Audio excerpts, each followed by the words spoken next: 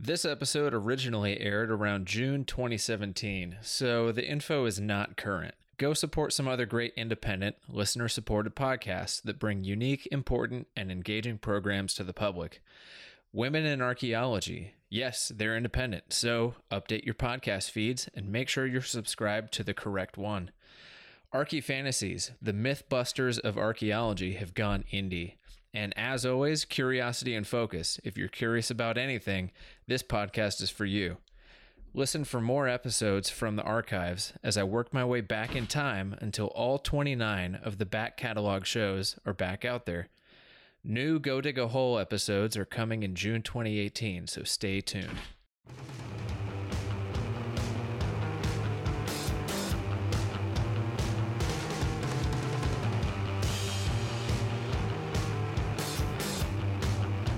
Hello and welcome to the 24th episode of the Go Dig a Hole podcast. I'm coming from Vancouver, Canada. I'm at the SAAs, and I've got Daniel Kwan from the Curiosity and Focus podcast here with me. He's also at the conference. So, Daniel, thanks for joining me here. Oh, thanks for having me. Yeah, and so your podcast is awesome. And thank you. We'll get around to that, but you sent me a very touching message about it. Yeah.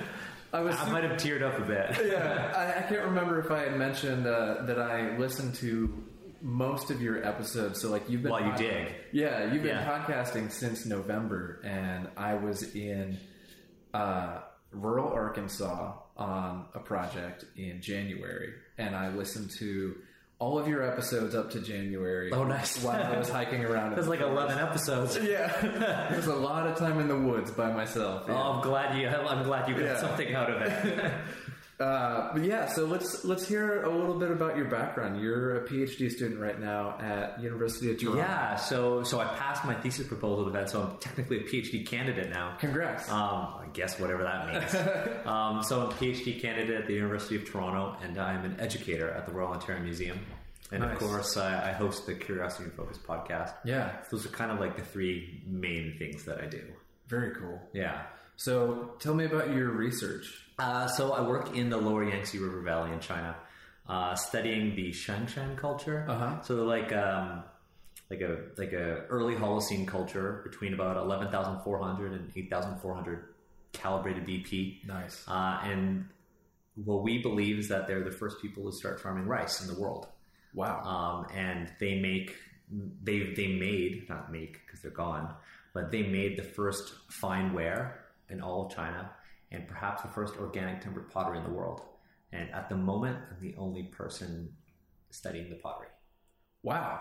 That I know of. Yeah. So that's pretty awesome. It sounds like the culture is really neat to study because of all the innovations that they're doing. It's easy to get grants. There's a lot of like, first this, first that. Yeah. Never been done before. But there's not a lot to work off of. So doing a PhD project off of it has been kind of difficult. Gotcha. Because I have nothing to work off of, and I feel like as if I'm doing like almost like a classical archaeology project, because I'm describing the ceramic tradition and I'm not going into a lot of extreme detail about one specific thing, because nobody's documented this before. And if I wanted to look at something very specific, I have to do all the background information first. Yeah. So it's been half of it has been a photogrammetry project. Nice. And then the other half has been like thin section petrography.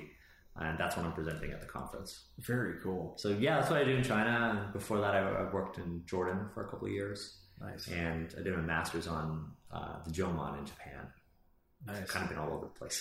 So what kinds of lines of information, like what kind of data, aside from the ceramic remains that you're looking at, what kind of data are you gathering to look at the origins of rice? So I personally am only collecting ceramic data. Mm-hmm. There's a specialist in Stanford who's working on the stone tools. Nice. I'm also involved in the residue analysis right now, just because I'm the only person with the pottery. Yeah. Presenting that at the conference as well.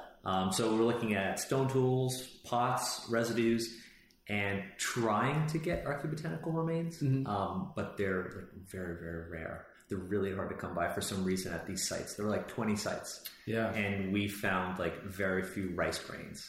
And the only organics that we find are actually embedded inside pottery as timbers. So that's why the pottery's become so important. Gotcha. So those are the kind of the main lines of evidence we're working with. We have no human remains and no faunal that we know of. And there is a bit of a disconnect between, working with the local Chinese archaeologists and us coming over. Yeah. But as far as we know, the soils are far too acidic, and anything really organic that isn't carbonized is just gone. Wow. Yeah. So we're working in like a contextual deficit. Yeah. Yeah. It's rough. Sounds pretty challenging. Yeah, but I guess that's what makes it worthwhile. Yeah. A lot of puzzles to figure out. Yes. Nice. Yes. It's just all about like hypothesis generating. Yeah. Because I'm not going to come up with any grand conclusions after this project. I'm laying the foundation for future scholars. Nice. So I feel like archaeologically, I'm taking like a step backwards into like the 50s when people are discovering things, and I'm setting all of this up for other people to come. But I'm okay with that. Yeah, I'm okay with that because I to be honest, at the graduate level, I'd rather be a generalist. I'm far happier being a generalist than a specialist because I think in career-wise, it's a better move. That is really good advice, and I was talking about that same bit of advice on the CRM Archaeology podcast. That just came out. But when I was in grad school, my advisor told me not to specialize so much on a particular time and culture because that would pigeonhole me. And so he had faced that himself. It was his name is Jonathan Hawes, and he works on the Paleolithic in Europe, very specific, in Portugal. And so like his study area is like incredibly specific. It's like Paleolithic in central Portugal, like mostly like coastal central Portugal too. Okay, and so very limited geographically. Yeah, and so he was telling me about like, because I was like, what do I do for a career if I do this? Like, how is my career path going to shape out? Yeah. And he was like, he said that his advice was, don't focus so much on like middle to lower Paleolithic in Portugal. Focus on the skills, focus on the technology and the methodology that you're using, and then you can move that anywhere you want to in the world. That's exactly what I'm doing. Nice. Yeah, I specialize in this technique, and I like pottery in general as a whole. Like, I don't just like to study it, I also like to make it. Yeah. And so like, yeah, it's good to be a generalist. So you, like, career-wise, it opens you up to many other things. Like, I personally also don't have an interest in working in the academy.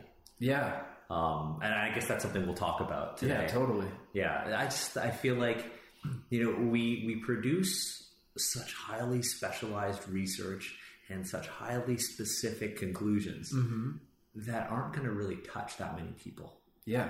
I published a paper recently with my brother on like public engagement and photogrammetry in China. And I think like in my entire lifetime, fewer people are going to read that than will listen to my podcast. Yeah. I think my podcast, we have like nearly 1,000 subscribers, and that's already more people than are going to read my paper. That's kind of like disheartening if you think about it. Yeah. But I think that's just a symptom of academia and a sign that we as scholars need to be moving in a new direction. Definitely. And I think that's why like Go Dig a Hole and like the entire archaeology podcast network is super important, because if we have all these scholars who specialize in research but suck at teaching or can't communicate the importance of the past and what we do, then we as professionals won't have jobs. Yeah. Like, it's important to make sure people learn about archaeology and why it's important to look back rather than just forward. That is a really good point. And thanks for that about Go Dig a Hole and APN. No, it's important. And we were talking in the car about like how like, it's hard to get sponsors. Yeah. So anybody who listens, sponsor us. Yeah. But like, it's hard to get sponsors because it's hard for people who aren't in our discipline to see why it's important. Yeah. Like, a lot of people are like, oh, what's the point of studying people 11,000 years ago? Well, for me, it's a matter of like preserving China's like cultural heritage, because it's a country that is expanding at an exponential rate. Yeah. Rice is important to, all people, and diet all over the world. And diet has a really important like effect on how we conduct our lives. So if we can learn more about that in the past and apply it to the present, maybe we can figure out, I don't even know what we can figure out, but maybe we can solve some of the problems that are facing us presently by learning lessons from the past. Yeah. But that's just like that feels like a big reach. Yeah. It feels like you're taking something that's like very obscure and trying to apply it to something in the present. Yeah. Because there's so many unknowns and they're unknown unknowns, if that makes sense. You know, it's like you don't know what you don't know. And so you're like reaching into the dark. And like there's so much that we don't know about rice. And it kind of makes me think about, so like one of my things that I love to watch on TV is like all the cooking documentaries on Netflix. So like Chef's Table and like Cooked and stuff like that. Yeah. All the Michael Pollan stuff. I honestly just want to be Anthony Bourdain. Yeah. I think that's the life I want. Yeah. But yeah, they make all these groundbreaking discoveries on bread and the healthfulness of bread. Yep. And they go back and look at ancient grains and stuff, and they're like, oh, wow, actually, like, we can make bread that is perfectly healthy out of these ancient grains that don't harmfully affect people with gluten intolerance.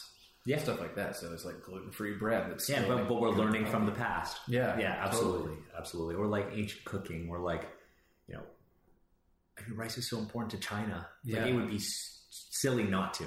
Yeah. It'd be really silly not to like look into why it became important, or, you know, where it came from. This like national treasure of a food stuff. Definitely. Right. I think like, But it takes like a really aware mind to realize that, because there are so many people who do archaeology and it's okay to be passionate about something. I mean, to be honest, like we should encourage that. Yeah. But there are people who are so passionate about their research but aren't very good at communicating it, or are so passionate about the research but don't try to communicate it, or don't try to take skills that they've gotten at the university and pass them on to somebody else. Yeah. And you know, there's nothing wrong with being content in you know, your place in the university, but I think like you and I are very similar, and everybody else in, you know, APN are thinking like, well, we have all these skills, why don't we teach it to a broader audience? Why don't, you know, I feel like responsible, like I feel like it's my duty to be like, I have these skills, I have this ability to do research and to come to conclusions in an informed manner, and I've, you know, been, you know, very, very lucky to have had the opportunity to travel all around the world in search of answers and in search of new experiences. I feel like I would be letting down the other half of my life by not sharing that with them. Like, the university gets, and the museum, they get what I find. Right. But then all these experiences are just mine. And I feel like we should share that with people. I don't know if that's overly sentimental or not. No, I don't think it is. And back to the point that you had made about how you feel a certain, I don't know if anxiety is the right word, but it's just the first one that comes to mind about, you know, how few people might read your published articles, and how in academia, the published articles are the highest priority. You know, they say publish or perish. And it would be interesting to see podcasting seen as a form of publishing, and it would be interesting to see more and more rigorous academic stuff being, you know, disseminated through podcasts. And I think that's a part of it is like the old guard. Yeah. You have the old guard who are like, no, the paper is what's key. Podcast? How do I stream that on my phone? What's a podcast, right? And like, you know, I've had people in my career who have said, stop doing all this stuff, stop doing YouTube, stop doing podcasting, quit your job at the museum so you can just focus on your PhD and you can make money after. And it's never about the money. No, it's never about the money. You know, obviously everybody wants to have more money, and I honestly just want to live comfortably and teach people. How many academic papers have been published that talk about just the frustration among archaeologists of getting it out to the public, how they feel like they're just howling into the void, and how I think that's the case with every discipline, though. And I think particularly there's a great irony in publishing something like that in an academic journal that will then not be read by anyone outside of archaeology. It's a very insular community. It's almost like a cult. It's almost like I mean, science is a religion. And whether or not you think archaeology is a science is up to you.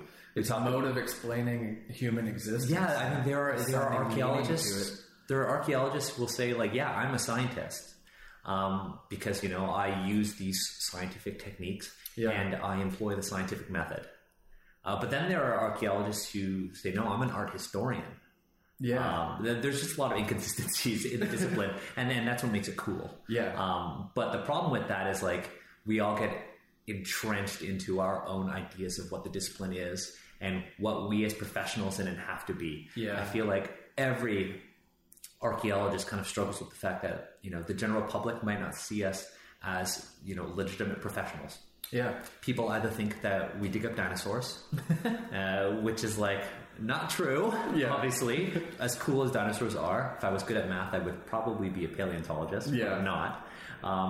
Either think that, we do that, or think that like what we do is worthless. So we're constantly worried about like the legitimacy of our field, and that, we have to prove to the public that we are professionals and that we are legit. Yeah. And a part of that is like, look, we published all this stuff.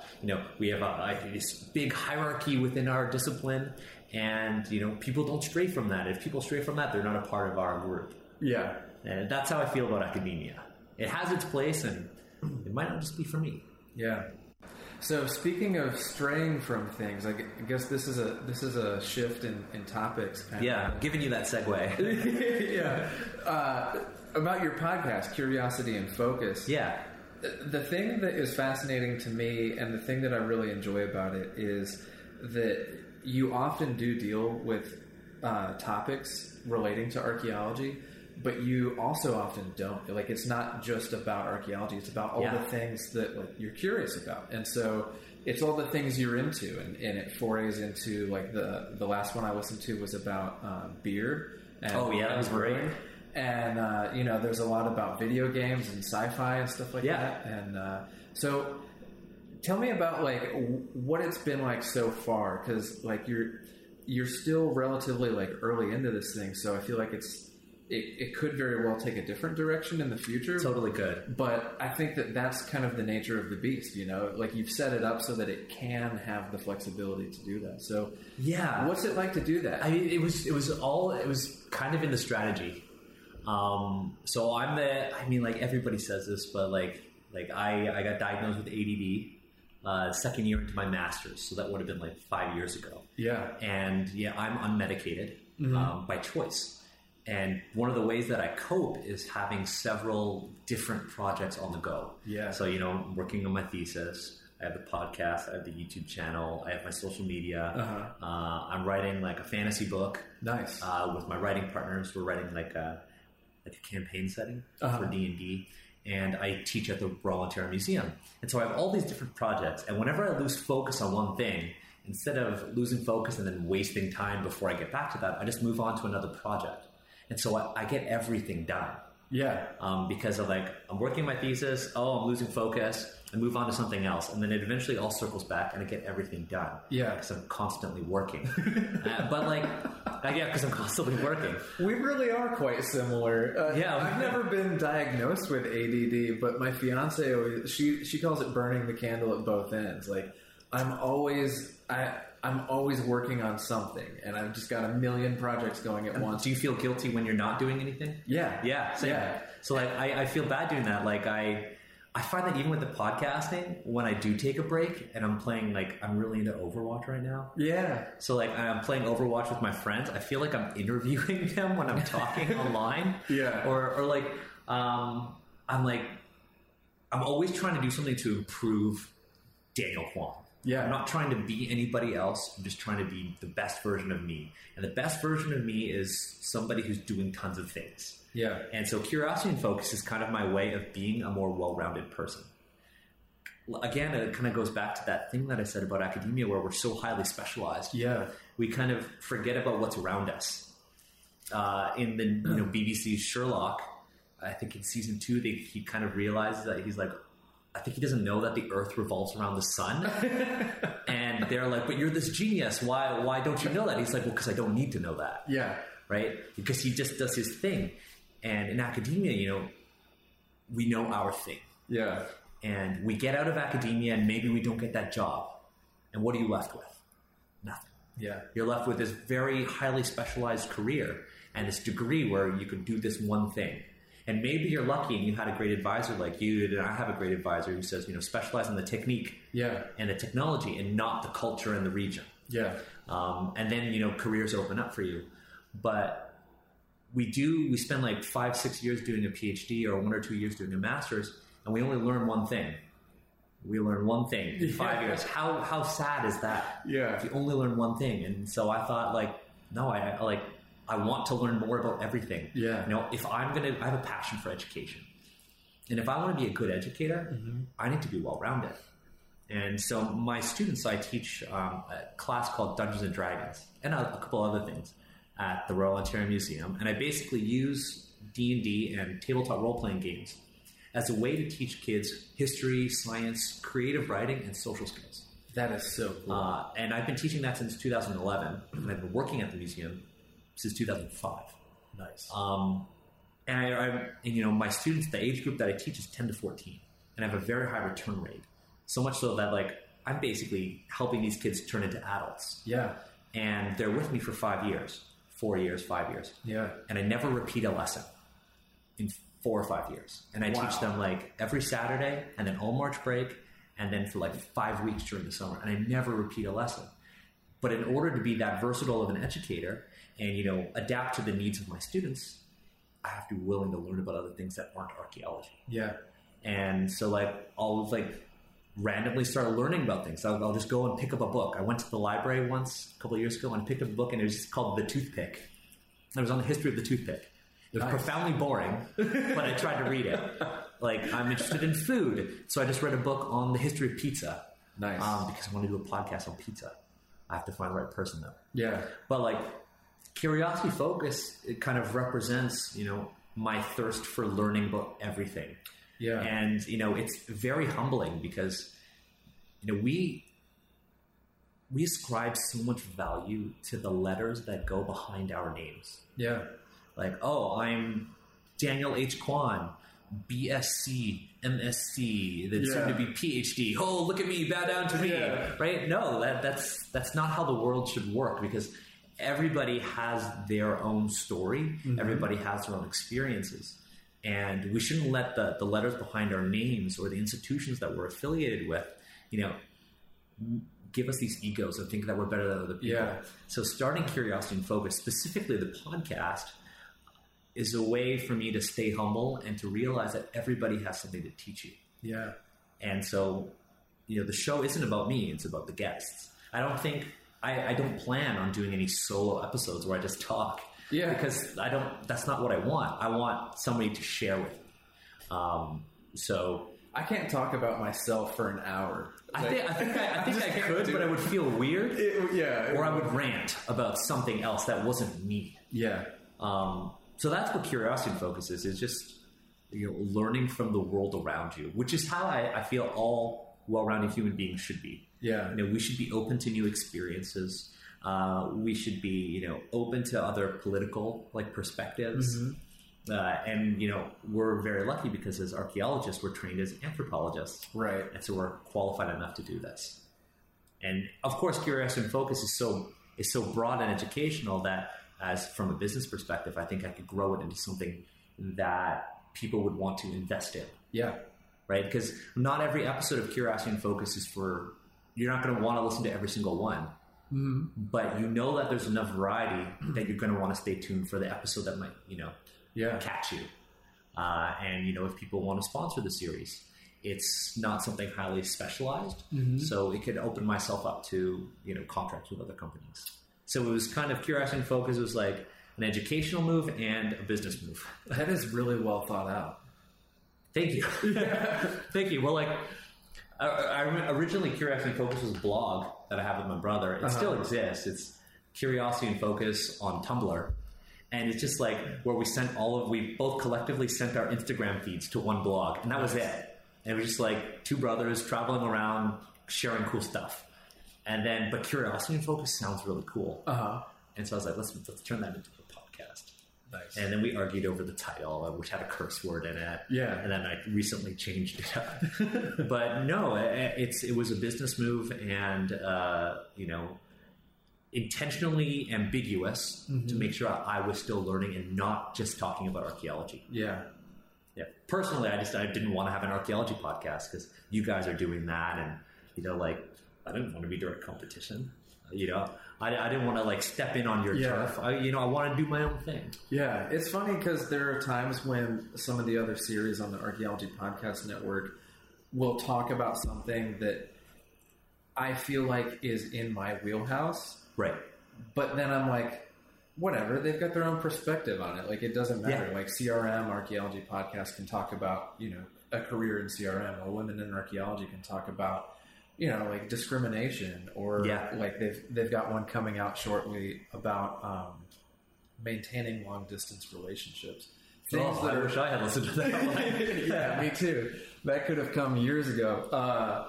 No, but things that are important, but they all bring their own perspective. And so I think it's just really neat that even though we're all archaeologists talking about archaeology, we somehow find ways to bring our own perspective to things.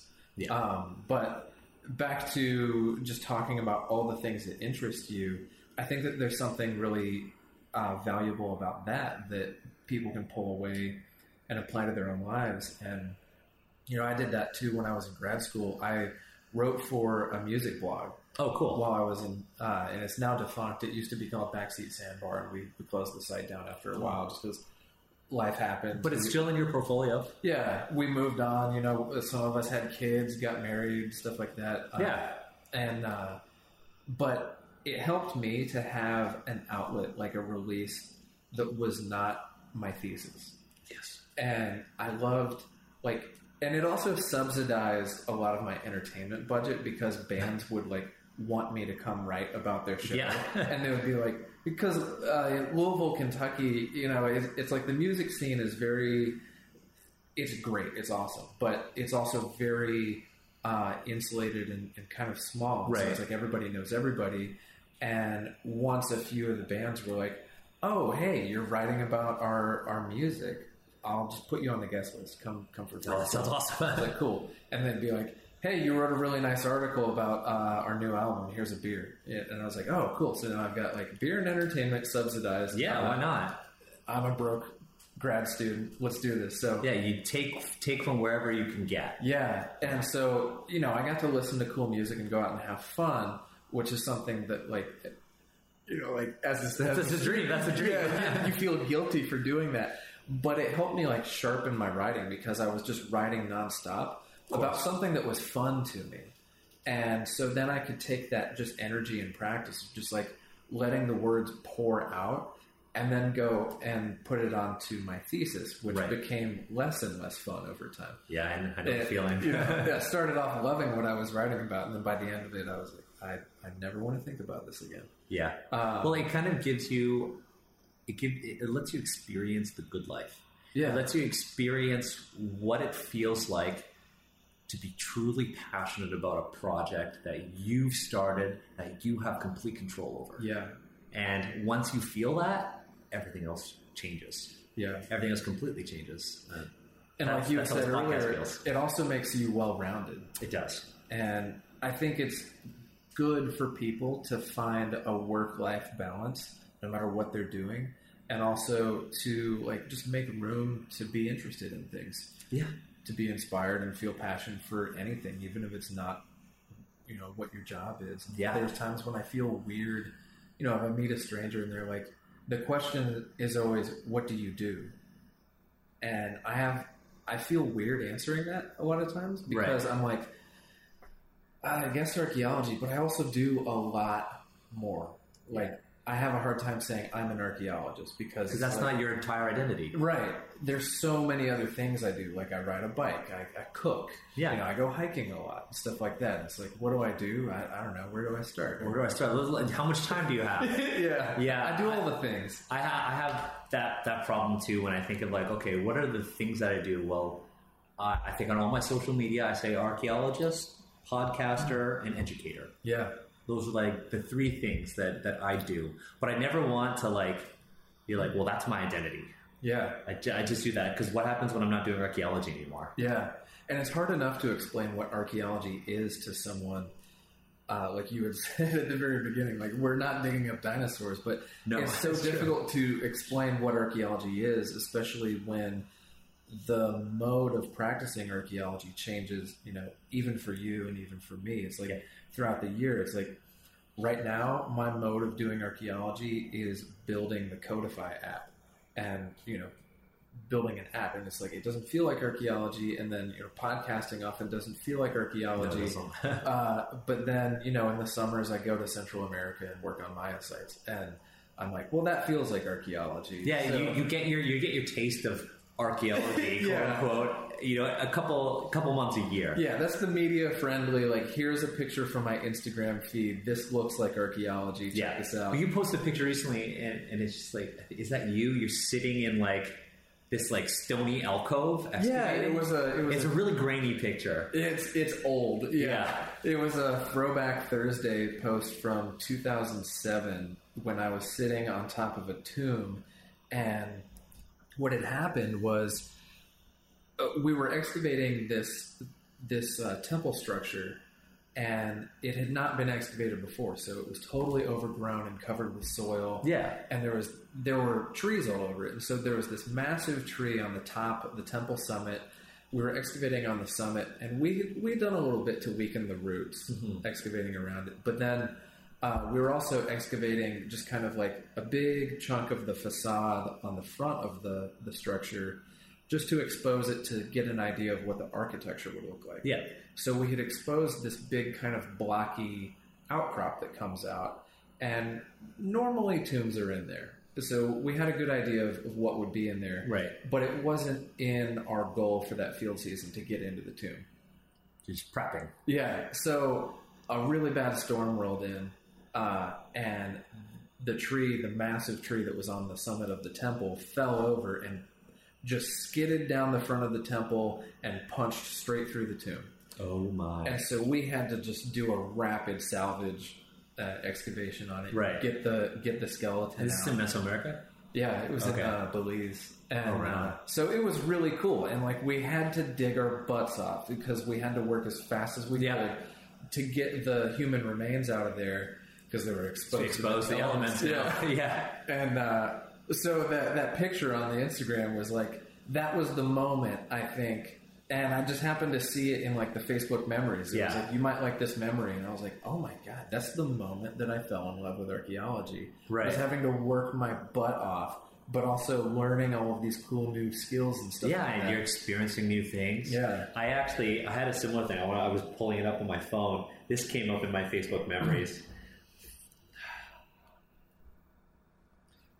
Yes! Yes! So I'm going to put that up. I'll probably put that up tomorrow on my Instagram. Yeah. And so for the audience, it's a photo of me in 2011. I'm in Jordan on the rooftop, and I have this nasty ass mustache. And I don't do facial hair. And like I grew that out because we had this thing on like Sinus, like all the dudes would just like grow out their facial hair. Yeah. And I'm the only Asian guy, so like I'm obviously gonna lose. And towards the end, I had like this like nasty upper lip, and I shaved everything else off. Yeah. And then I filled it in with mascara. Yes. Because I was about to say it looks really thick. No, in it's like the picture. It's thicker than the one you're currently like rocking. Yeah. And yours is all natural, so I had to fill it in, and I was like, oh man. But that's when I also when I think every archaeologist discovers that they want to be involved in archaeology in some way when they're in the field. Yeah. And I don't think it's ever in the lab. not that I know of. Yeah. Like everybody who I've met, being in the field is like a do or die moment. Yeah. Like I was a TA on a dig in Jordan. Mm-hmm. So I was there as a student, and then I spent 2 years supervising undergraduates and teaching them illustration. Nice. And you'd see so many people come in who are like really, really enthusiastic about archaeology, but then it just breaks them. Yeah. Like being in the field is tough. And, a part of archaeology is manual labor, and a part of archaeology is also checking your ego. Yeah. And we'd see students who come in ready to do archaeology and come out just like, I'm done with it. Yeah. And we see people who come in and it's like they're apprehensive about it and just fall in love with it. Yeah. And no, being in the field is very important, but most people think that's all we do. Yeah. Yeah, and that's why your podcast is important. So what got you into podcasting in the first place? Chris Webster. Yeah. It was funny. It was I forget who was listening to it, but for a long time I was pretty resistant to. So Chris Webster is actually looking through the glass door of the kitchen right now. This Airbnb. He's watching over us. No, someone I worked with listened to the Archaeology Podcast Network, and they listened to the CRM Archaeology Podcast. And for a long time, I just was not interested in podcasts at all. I was like, I don't really care. I don't want to listen to somebody talk for an hour. And so I listened to some episodes of the CRM Archaeology Podcast in the work truck while we would drive out on CRM projects from the office to the project area. And I was like, this is really cool. And then I started following him on Twitter, and I was following like John Lowe on Twitter and kind of John Lowe's got it. Yeah. And I ended up meeting up with him on my recent cross-country trip in Austin, Texas. Yeah, that's super nice. He's super awesome. Yeah. And so I ended up getting into archaeology Twitter and, found like a digital community there. And I was really impressed with it. That's how we met. Yeah. And it was right before the SAAs. I forget which year it was, 2013 maybe, in Austin, Texas. In Austin, yeah. And then there was like a Twitter meetup at the Austin SAA. And so got in there, and somebody there, it might have been Chris, it might have been Stephen Wagner, said you should do a profile in CRM. And I was like, okay, sure. And it was interesting timing because everything was up in the air for me when I recorded that episode.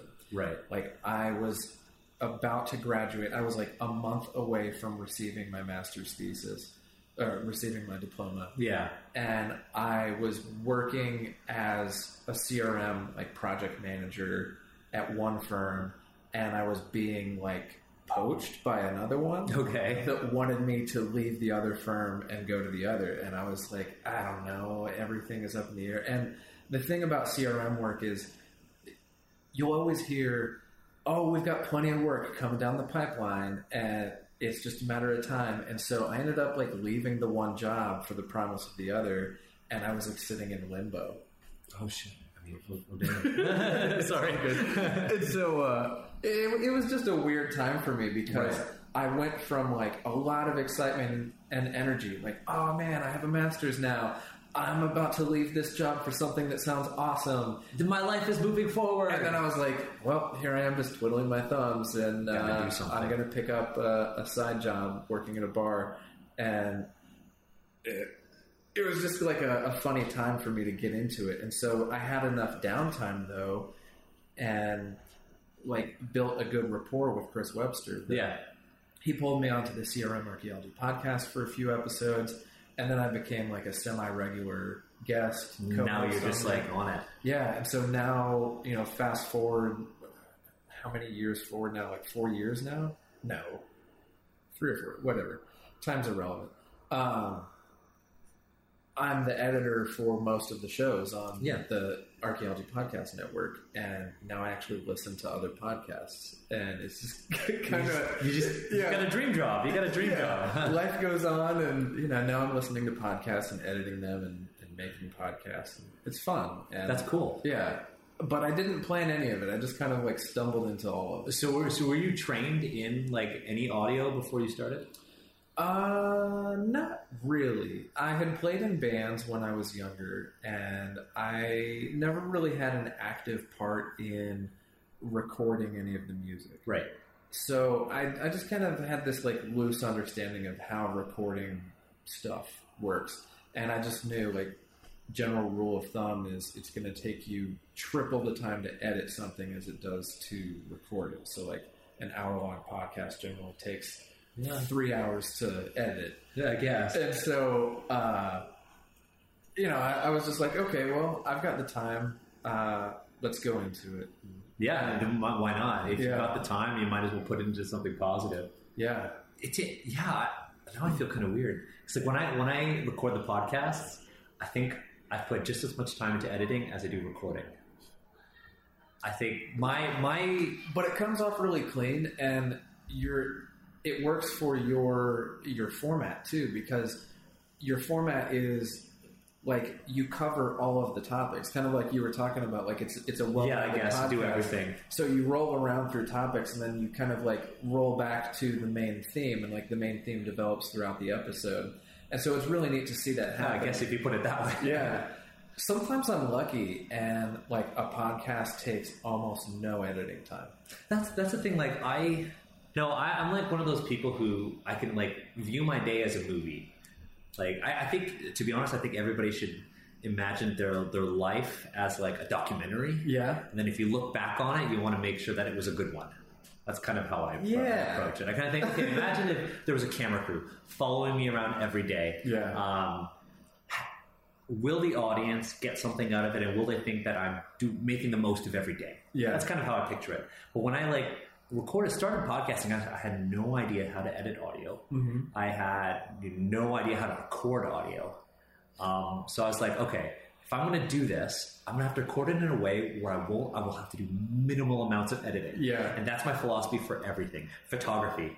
Yes. All the stuff that I post on my Instagram, I don't edit. Yeah. I just I kind of just shoot it in a way that it will look good as is, and then I'll post it. Because like I don't know how to do it. And it's not like I'm avoiding it. I just move through it at my own pace. And now that I'm like doing more podcasts and I kind of have a standard for myself, I think, okay, now I have to really learn how to edit this. Mm-hmm. And I'm slowly working through it. But I'm still using like Audacity. Yeah. Well, that's a pretty useful program, and I think a lot of the hosts on APN use it too. Yeah, it's free. Yeah. It's easy. And I think the only service that I pay for is Talk Helper. What's that one do? It records Skype. Oh, nice. Yeah, it records Skype, and it's really good. So I did the Hero Forge episode about the 3D printed like miniatures on Skype. That one took a lot of editing just because like the audio, the volume is so inconsistent. I had to go through like the whole hour and edit that. And then I did one in December about board games that I did using Talk Helper. Yeah. So I just bit the bullet and paid for it. Nice. So I'm like, I think for the podcast, I'm like $250 in the hole. And I've made $8. Yeah, but I mean that's one of those things about podcasting too that's weird, because the podcast that some of the other podcasts that I listen to, and like you had mentioned, one of your favorites is Joe Rogan's podcast. Yeah. Like these people are pulling in tens of thousands of dollars a month in ad revenue. Oh yeah, and I think that's incredible. I would like anything, but. To kind of harken back to one of the things you said earlier in this episode, is archaeologists struggle for legitimacy. Oh yeah. And when you started podcasting and doing all the social media and stuff like that, you faced some backlash on that because people view it as an illegitimate medium. You know, it's totally a waste of time. It's goofing off. Totally. It's a lot of the people in my department were like, "Oh, Daniel's just doing a crazy thing again." Yeah. Like I started a YouTube channel, Curiosity and Focus as well, because I was really lonely. Yeah. Well, working in the field, not in my Canada life. I was living in China, and I was working in the field alone. I was living in this like apartment, this attic in rural China, and I was working on my language skills. I'm not a native Chinese speaker, and I basically was like, "Oh, I'm going to learn how to edit video. Yeah. So I'm going to make a vlog." And it's like by the end of it, I feel like I spent more time talking to my camera than I did people. Yeah. But I learned a new skill, and I realized that I had this passion for like communicating what I did. Yeah. That's kind of where it all started. The whole podcast idea started from YouTube. Yeah. Yeah, and then of course listening to other podcasts. And archaeology can be so isolating. It is. About the outreach is, like there are other podcasts out there that are just doing leaps and bounds of outreach on whatever the topic is. A lot of times it's not something that's necessarily going to like change people's lives, but it's fun to listen to. And they're making enough money to sustain the effort. But I think that the thing that people don't realize about podcasting is it takes so much effort, and it does take like personal investment and sacrifice. And of course. Like all things worthwhile. Exactly, yeah. Like all things worthwhile, you have to kind of put something into it to get anything meaningful out of it. And so that's one of the things that is like a constant source of like frustration, but also motivation for the APN is we want people to invest in it because we have invested so much. Yeah, you want, I mean, you put effort into it and you'd like to get something back from that. Yeah. And like what you're doing is like very noble. And you know, you should be rewarded for it.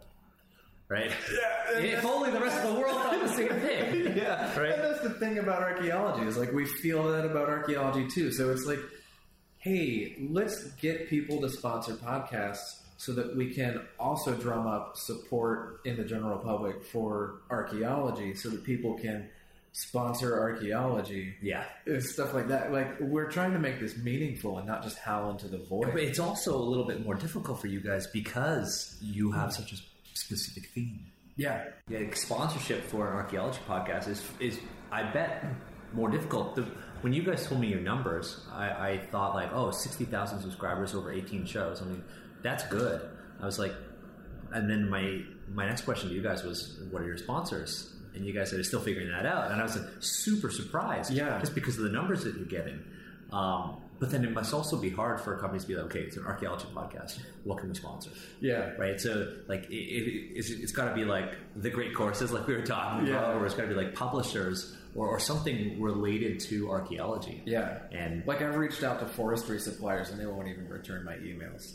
I'm like, I've reached out to so many companies and I've gotten close. Yeah. And they just drop me. Yeah. They just drop me. Like, and it's the same thing with guests. Mm-hmm. Like, I'm currently like working my way up and I have long-term goals as to who I want on the podcast. But I just got to work my way up there. And for a long time, I really wanted to talk to the Toronto police. Yeah. But they ignored my emails for months because of the name of my podcast before I changed it to Curiosity Photos. Gotcha. They thought I was trolling them. And then I changed the name and I was like, hey, this is what I do. And they immediately returned my calls. Wow. They started talking to me and I was like, cool, let's like they were like, okay, what do you want to talk about? And I was like, okay, I'd like to talk about police brutality. I would like to talk about like non-lethal weaponry in the police. And in Toronto, our Pride Parade, they've excluded the police from the Pride Parade. And I wanted to talk about that controversy. And they were like, sure, we'll like send you off to our media person. And then they dropped me completely. Because I think the questions that I asked. Gotcha. So like, it's hard. Like, so sponsors, like guests, like the nature of your podcast is like really determines what you want. And I mean, especially if like the APN and all of the series on it are like passion projects, you're not going to want to take just any old sponsor. Mm-hmm. You want something that makes sense to your audience. Yeah, I would assume. Totally. And it is hard. And like not just for the sponsors, but also to get guests, because there's a lot of times when, you know, and I get it too, you know, looking from their perspective, if I'm reaching out to an academic, they're buried in work. And so for me to say, hey, I want you to carve out an hour of your day and we're going to do a Skype call and I'm just going to record our call. So I guess you're trying to talk to like faculty members at universities and stuff. Usually, yeah. I've purposely avoided them. Actively. I've actively avoided them simply because I think they might be too entrenched in their views. Yeah. I purposefully picked like young up-and-comers who might not be the best expert, but is somebody who's passionate enough that they want to try to innovate and do more. Yeah. So that's why I specifically, at least to this point, skipped faculty members at the university. Yeah. Also because I don't just do archaeology. Yeah.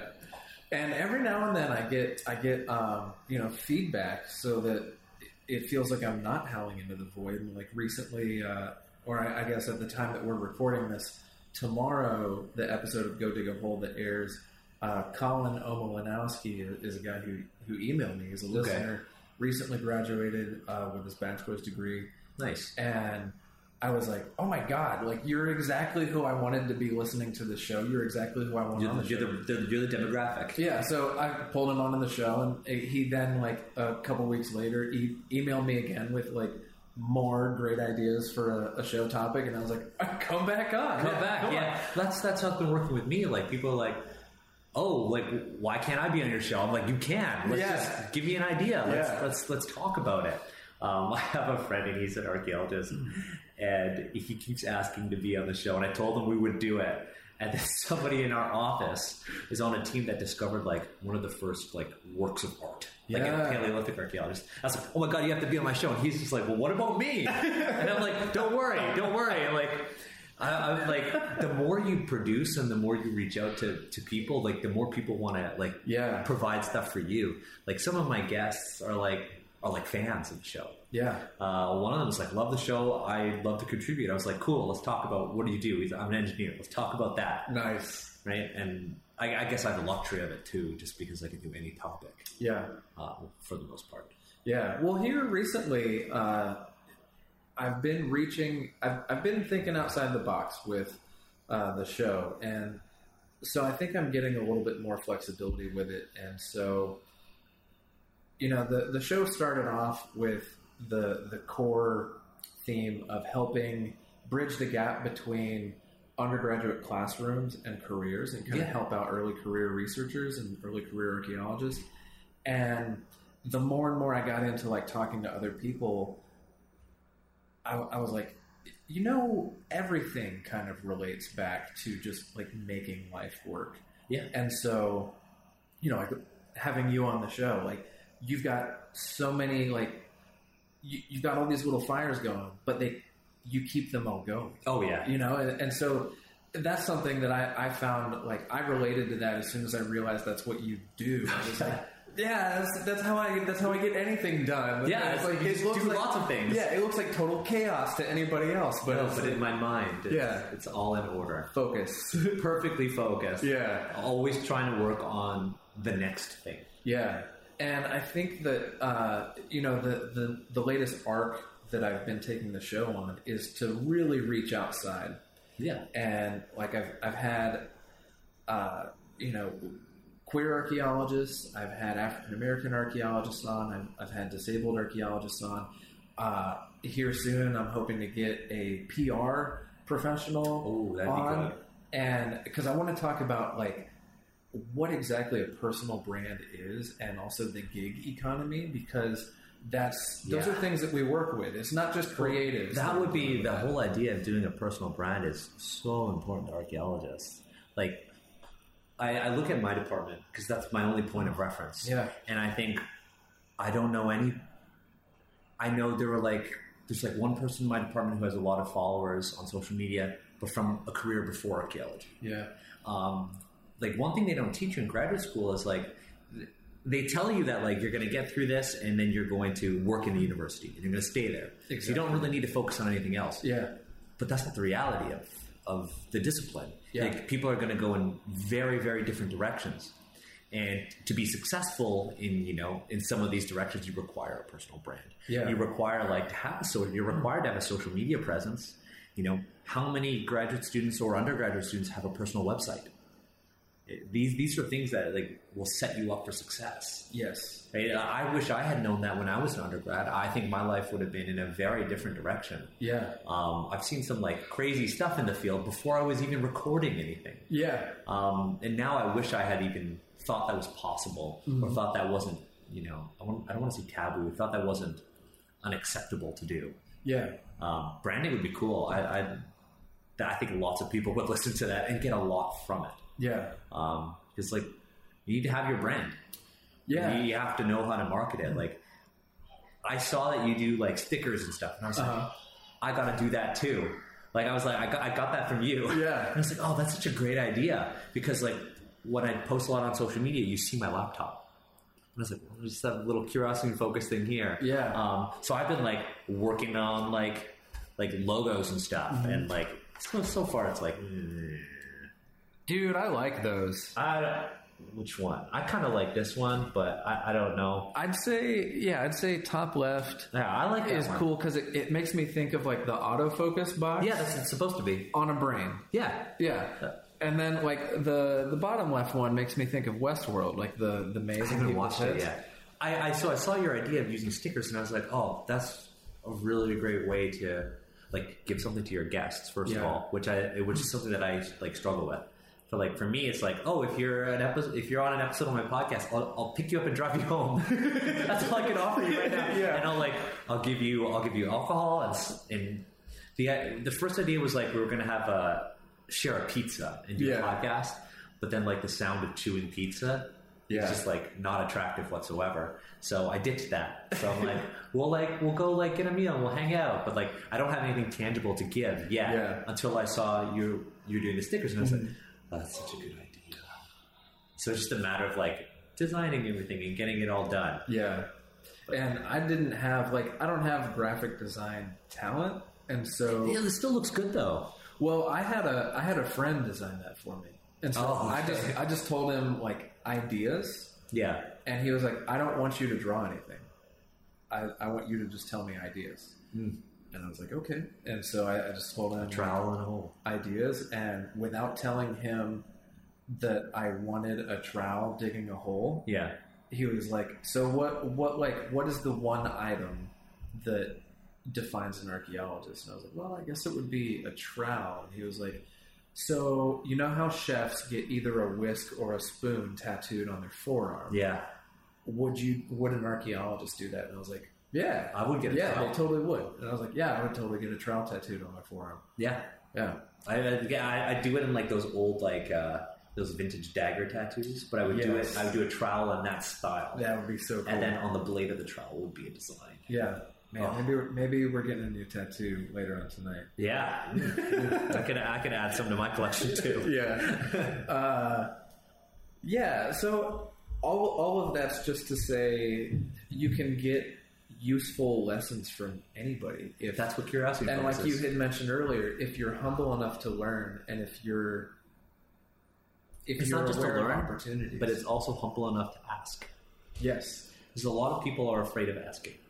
Yeah. A lot of people think asking is a sign of weakness, and a lot of people think that asking is the act of basically admitting defeat, and asking is the opposite of that. Yeah. Asking is trying to make yourself better. Asking is the first step in self-improvement. Yeah. And a lot of people don't realize that because people are proud. That's humanity. Yeah, and that's part of our culture, I guess, especially Western culture, is to present yourself as strong. Mm-hmm. And you have to be strong. You can't be vulnerable. Yeah. You can't cry. Yeah. Cry all the time. Cry all the time. All the time. I went to see Zootopia with a friend and I bawled my eyes out. Oh, man. Because that's a great movie. Yeah, Zootopia was a tearjerker. Yeah, it was. And I think more people need to be like that in public. Yeah. And say that it's okay to surrender to your vulnerabilities. Yeah. To ask for help. To be like, hey, I don't have this skill, but you do. Can you help me? Yeah. Teach me so I can be better. Not so I can steal from you, but so I can, learn from you. And almost everybody loves that opportunity to just give that to somebody else. Yeah, because it's a sign of respect. Showing respect by asking somebody to teach you something, you're showing them the ultimate sign of respect because you think that they're qualified enough and they know something well enough to teach it to you. Yeah. I think that we're really lucky doing podcasting because we can reach people in so many ways. Like like everybody has to listen to the shows that we produce, but how fast they listen to them, how many times they listen to them, what they do while they listen to them, is totally up to them. Yeah. Because I think universities kind of want you to learn in one kind of way. But with podcasting and being like a social media presence, or a personality, means that we get to be more flexible teachers. Yeah. Because there's no such thing as a bad learner. There's only such a thing as an inflexible teacher. Yeah. Right? And with podcasting, you leave yourself with the opportunity to be flexible and touch on different topics and try to improve yourself because as a podcaster, you're not a teacher, you're a learner. Yeah, right? Definitely. And that's why I reach out to, all the guests that I've had on is, and it's amazing because through podcasting, I've been able to talk to people that I otherwise wouldn't have any excuse to talk to. Yeah. And I've learned some great things from them and learned great advice from them. And these are things that it's they have great advice for life and what's gotten them to where they are. That then other people get to hear too. Like Yeah. it's not just a conversation between you and your guest; it's a conversation that everybody gets to hear. Yeah, it's a conversation between you and your guest that everybody else is privy to. Yeah, I mean, that's what makes podcasts interesting because they're so personal. It's Yeah. not like a lecture. yeah, I actually don't like those podcasts when they're lectures. I like to just hear a Yeah. conversation because conversations, dip in and out of topic, and some you might like, some you might not. Yeah. But that's what's cool about it because you're always going to find something you like. yeah, Yeah, that's what podcasts are neat. yeah. And it's rare that I get to have like a face-to-face podcast. So whenever I do, like I love it because it's Oh, so yeah? much fun to actually talk to a person. Oh no, it's totally different. Like, I think, how many uploads have I done? I started keeping a notebook because my brother, who's the creative producer of the show, is like, if you ever go to like a job interview that's related to media and they want to see your work, like your process, you should have a notebook. Huh. So I started keeping a notebook of all the things that I wanted to do. And like I wrote a section on you, and I was like, okay, these are all right here. These are all the things that we're going to talk about. We'll record at SA 2017, and Very cool. so this is what I've been doing. But so I've released. Okay, well, 15. So I've released over just about 25 things onto iTunes, 17 episodes and 3 specials. So there's 20 total episodes. Cool. And I forget what it was. Oh my god, I forgot where I was going to. Oh, and I've recorded all of them in person except for 2.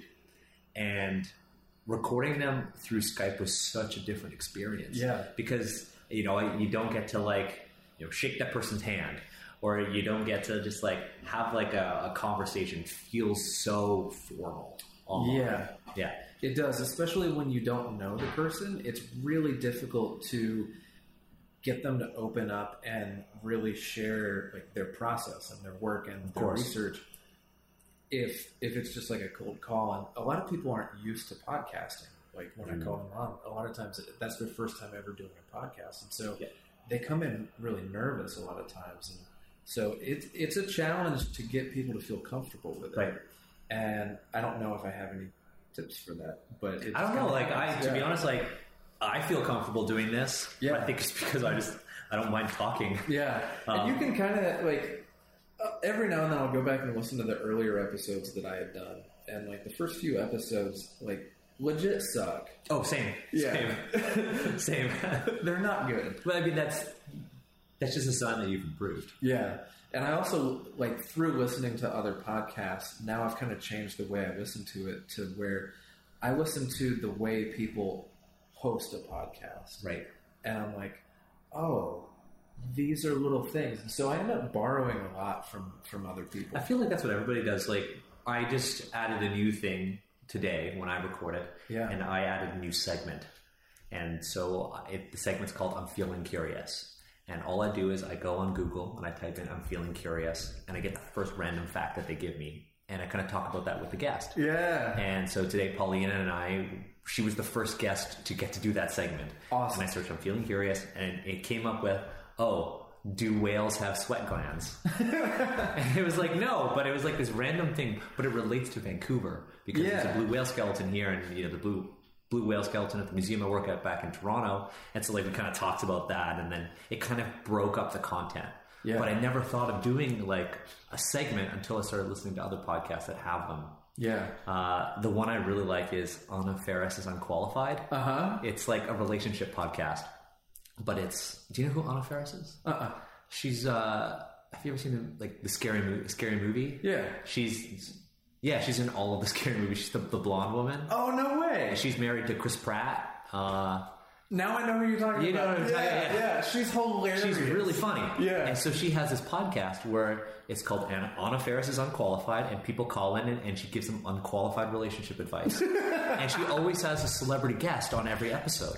Nice. Like Shaq and Milo Ventimiglia and the cast of Parks and Recreation, and then they just talk. Yeah. Well, in the show she has these little segments, and I was like, oh man, what if I did a segment related to my topic? Yeah. So I kind of lifted that idea from her podcast. Nice. When I originally started, I recorded the intro live. with the guest. Uh-huh. And I felt like I wasn't, because it was live, I wasn't saying everything I should have, I planned on saying, or if I wrote it down, it didn't feel organic. So I started recording each episode just as a conversation. I'd be like, we're recording now, just to let you know, and we'll just go. And I find like a comedic or interesting starting point, and I'll start it there when I'm in editing, and I'll record the pre-roll after. And so I'll just talk about like, okay, this is what we talked about, and I have an appearance coming up. This is what I'm doing, or hey, this is my new project. Check it out. Yeah. And so I took that from Joe Rogan because he does everything live on YouTube. All of his podcasts go live on YouTube before they're on iTunes. Oh wow! And he's got like millions of downloads. He's at the top of iTunes every single week or day for podcasting. And he records pre-roll after for when it goes onto iTunes. And I thought that's a really smart idea. Yeah. Because you kind of get a feel for what the conversation was, rather than like, okay, we're going to be talking about podcasting, and then we don't. Yeah. Right? And I'm like, well, damn. Yeah. So I started doing that later. So it's good to like borrow from other people. Definitely. And it's not really like stealing, because this is how to be a better conversationalist. Yeah. This is how to be a better journalist. Mm-hmm. And how do you do that? Through experience. Yeah. Yeah. But like, I have not listened to any of the early episodes of my podcast. Just like, I don't think I'm ready. It hurts. Yeah. Oh God. But I will. I will eventually. But yeah, I think like the segments kind of break it. For me, I realized that after doing it today, I was like, we were also recorded the longest episode that I've done. It was 1:40, and I usually aim for an hour. And the segment kind of broke it up and gave us energy to keep going. And I had to stop it. We could have gone on for hours. But my goal is to eventually do 2-hour episodes. Wow. I say the series is bi-weekly, but it's been weekly for like the past 2 months. Wow. But that's a tough pace to keep up with. Yeah, it certainly feels like it. But sometimes there will be weeks when people are like, hey, I want to be on the show. I did an episode with the Toronto Comics Anthology. Nice. And they came to me and they were like, hey, can we be on your show? We've got this Kickstarter and we want to promote our series. And I was like, absolutely, like I'd love to. And like some of the guests that I had on the podcast previously contributed to their comic. And so I was like, cool, absolutely. Like, just send me some of your books so I can just read up. They sent me like a box of comics. Wow. It was awesome because I love comics. Yeah. I just read them all, had them on the podcast, and I hadn't planned on it whatsoever. And I had planned on taking that week off. But they were like, we want to be on your show. And I was like, I can't turn them down. Yeah. So that kept happening to me. And I just kept getting all of these episodes. So it ended up becoming weekly when I wanted it to be bi-weekly. Yeah. But I think that's just, you kind of have to go with the flow. Definitely. So what I've been saying is like, listeners, there will reliably be a bi-weekly episode, but sometimes it might go every week. Yeah. And there was one week when I did 3 episodes in a week. Just because. Nice. Because everybody wanted to be on it. Not because it's popular, but just because it just happened to be that week. Yeah. It's like when it rains, it pours. Exactly. So I just kind of go in with it. Yeah. What I've been doing is no matter what the pace of recording is, I end up sticking to the 2 weeks thing because a lot of times I end up with a backlog of episodes and I never know when. So like, for example, I was in Arkansas for almost 2 weeks and I didn't expect this to happen, but I had almost no cell signal and no Wi-Fi.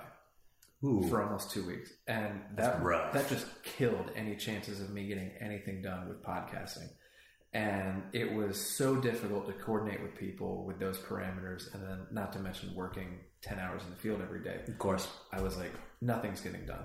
No, it's so draining too. Yeah. So it really helped to have a backlog. And then, it's like I leave for at least a month in the summer. You could just schedule them all. Yeah. So I'm like, okay, well, if I have like 3 in the can, then I can go do something else for a month. Right. And then just pick up the pace when I come back. And it's like I never left off. So I got a question for you about that then. Yeah. Well, you use a much nicer mic than I use. But one of my fears in doing that is that if I improve on my editing or the audio quality of the podcast and I schedule in old episodes and the audio isn't as good, I'll have an inconsistent product. Yeah. That was my biggest fear. So that's why I started that sub-series called From the Archives.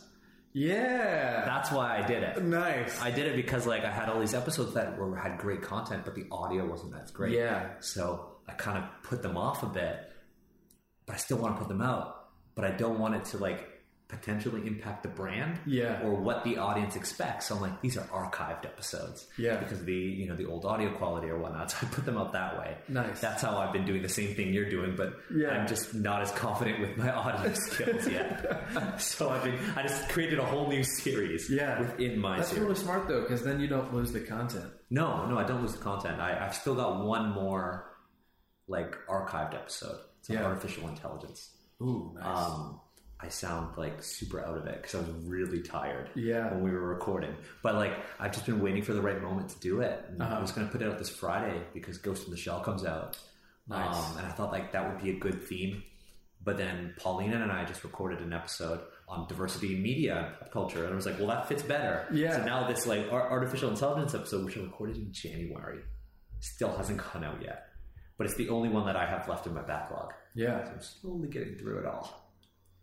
But very nice. I mean, like everybody has to do their own thing when it comes to podcasting and do like, especially if we're not doing this professionally. Yeah, you have to figure out like what works with your lifestyle. And if you've got like a dope mic and you've got like a great setup and all of your episodes sound the same, why not just record several before you go and just like slowly roll them out? Yeah. And then every now and then I have like challenging audio, and I go as an archaeologist does, it's hard to have a predictable life. Yeah. And you could be recording in like some random place.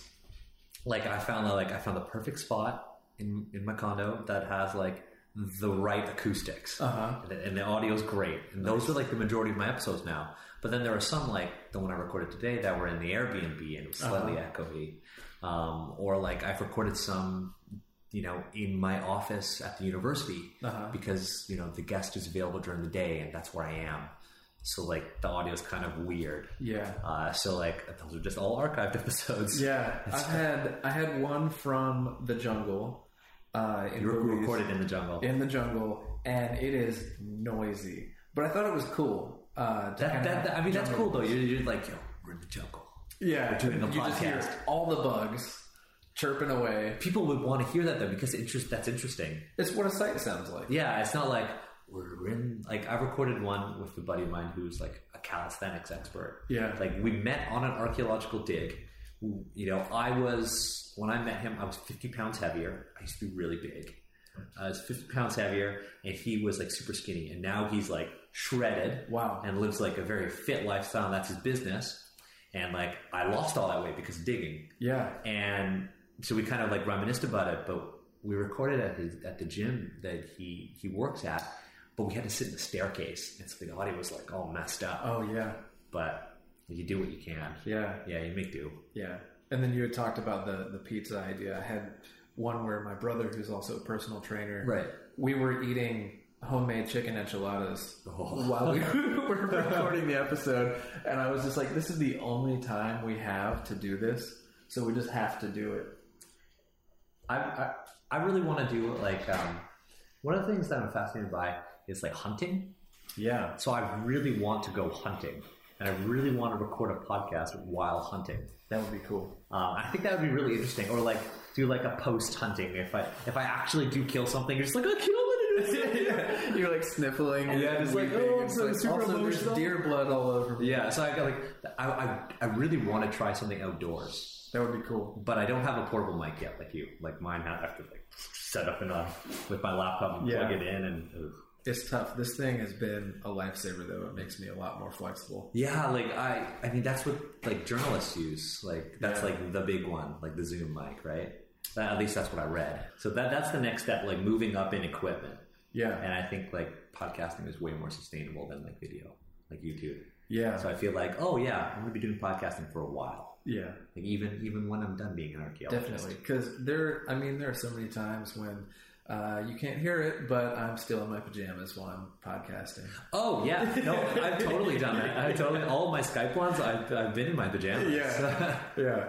Because you're comfortable, you're loose. Yeah, you want to that's the best way to talk to I'm people just when you're ready. Slugging down coffee. And it's a little bit weird when you do it with people who are with you.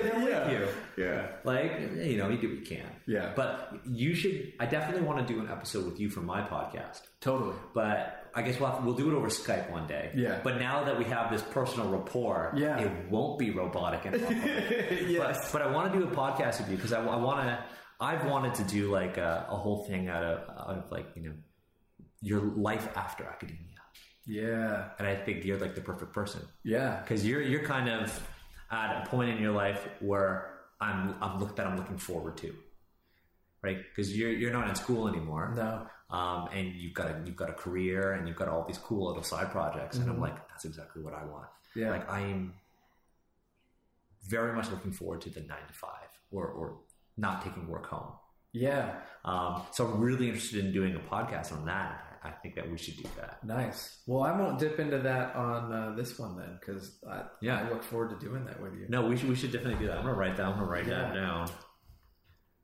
Well, I guess that's probably a good note to end it on. And also, Michael just brought food home. So yeah, and this is actually perfect timing because I have to go meet some colleagues. Nice. In like 20, 25 minutes. Perfect. So this is perfect. Nice. How do you end your podcast? I don't really have like a set way to end it. So where can the listeners find you on social media? Oh, this is great. This is what I do, so we can share techniques. Yeah. All right. I'm learning from Daniel here.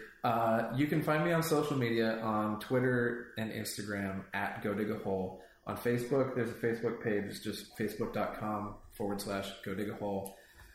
I also have a blog for expanded content that sometimes doesn't make it into podcasts. And also I try to summarize podcasts as much as I can just to make them available to the hearing impaired. That's just godigahole.com. This one's going to be episode 24. Daniel, how about you? Where can we find you? So this is what I do. So you can find me on Twitter, Snapchat, and Instagram at Daniel H. Kwan. You can learn more about me and my academic and non-academic life at danielhkwan.com. And of course, you can find my podcast, Curiosity in Focus, on iTunes and Stitcher, and of course at curiosityinfocus.com. Nice. Well, thank you so much for joining. Well, thanks for having me. This was nice. This was a lot of fun. This is actually the first podcast that I've been on. Really? Yeah. First guest podcast. Thanks for listening to the Go Dig a Hole podcast. If you enjoyed this show, please consider supporting it on Patreon. You can go to patreon.com/GoDigAHole. All of your contributions are incredibly appreciated, and I've already been able to do a lot of amazing things with your support. So thanks again, and please share this with any of your friends, colleagues, classmates, students, teachers, whatever. You can also find me online. I'm very online. The blog is godigahole.com. You can find me on all the social media platforms at GoDigAHole.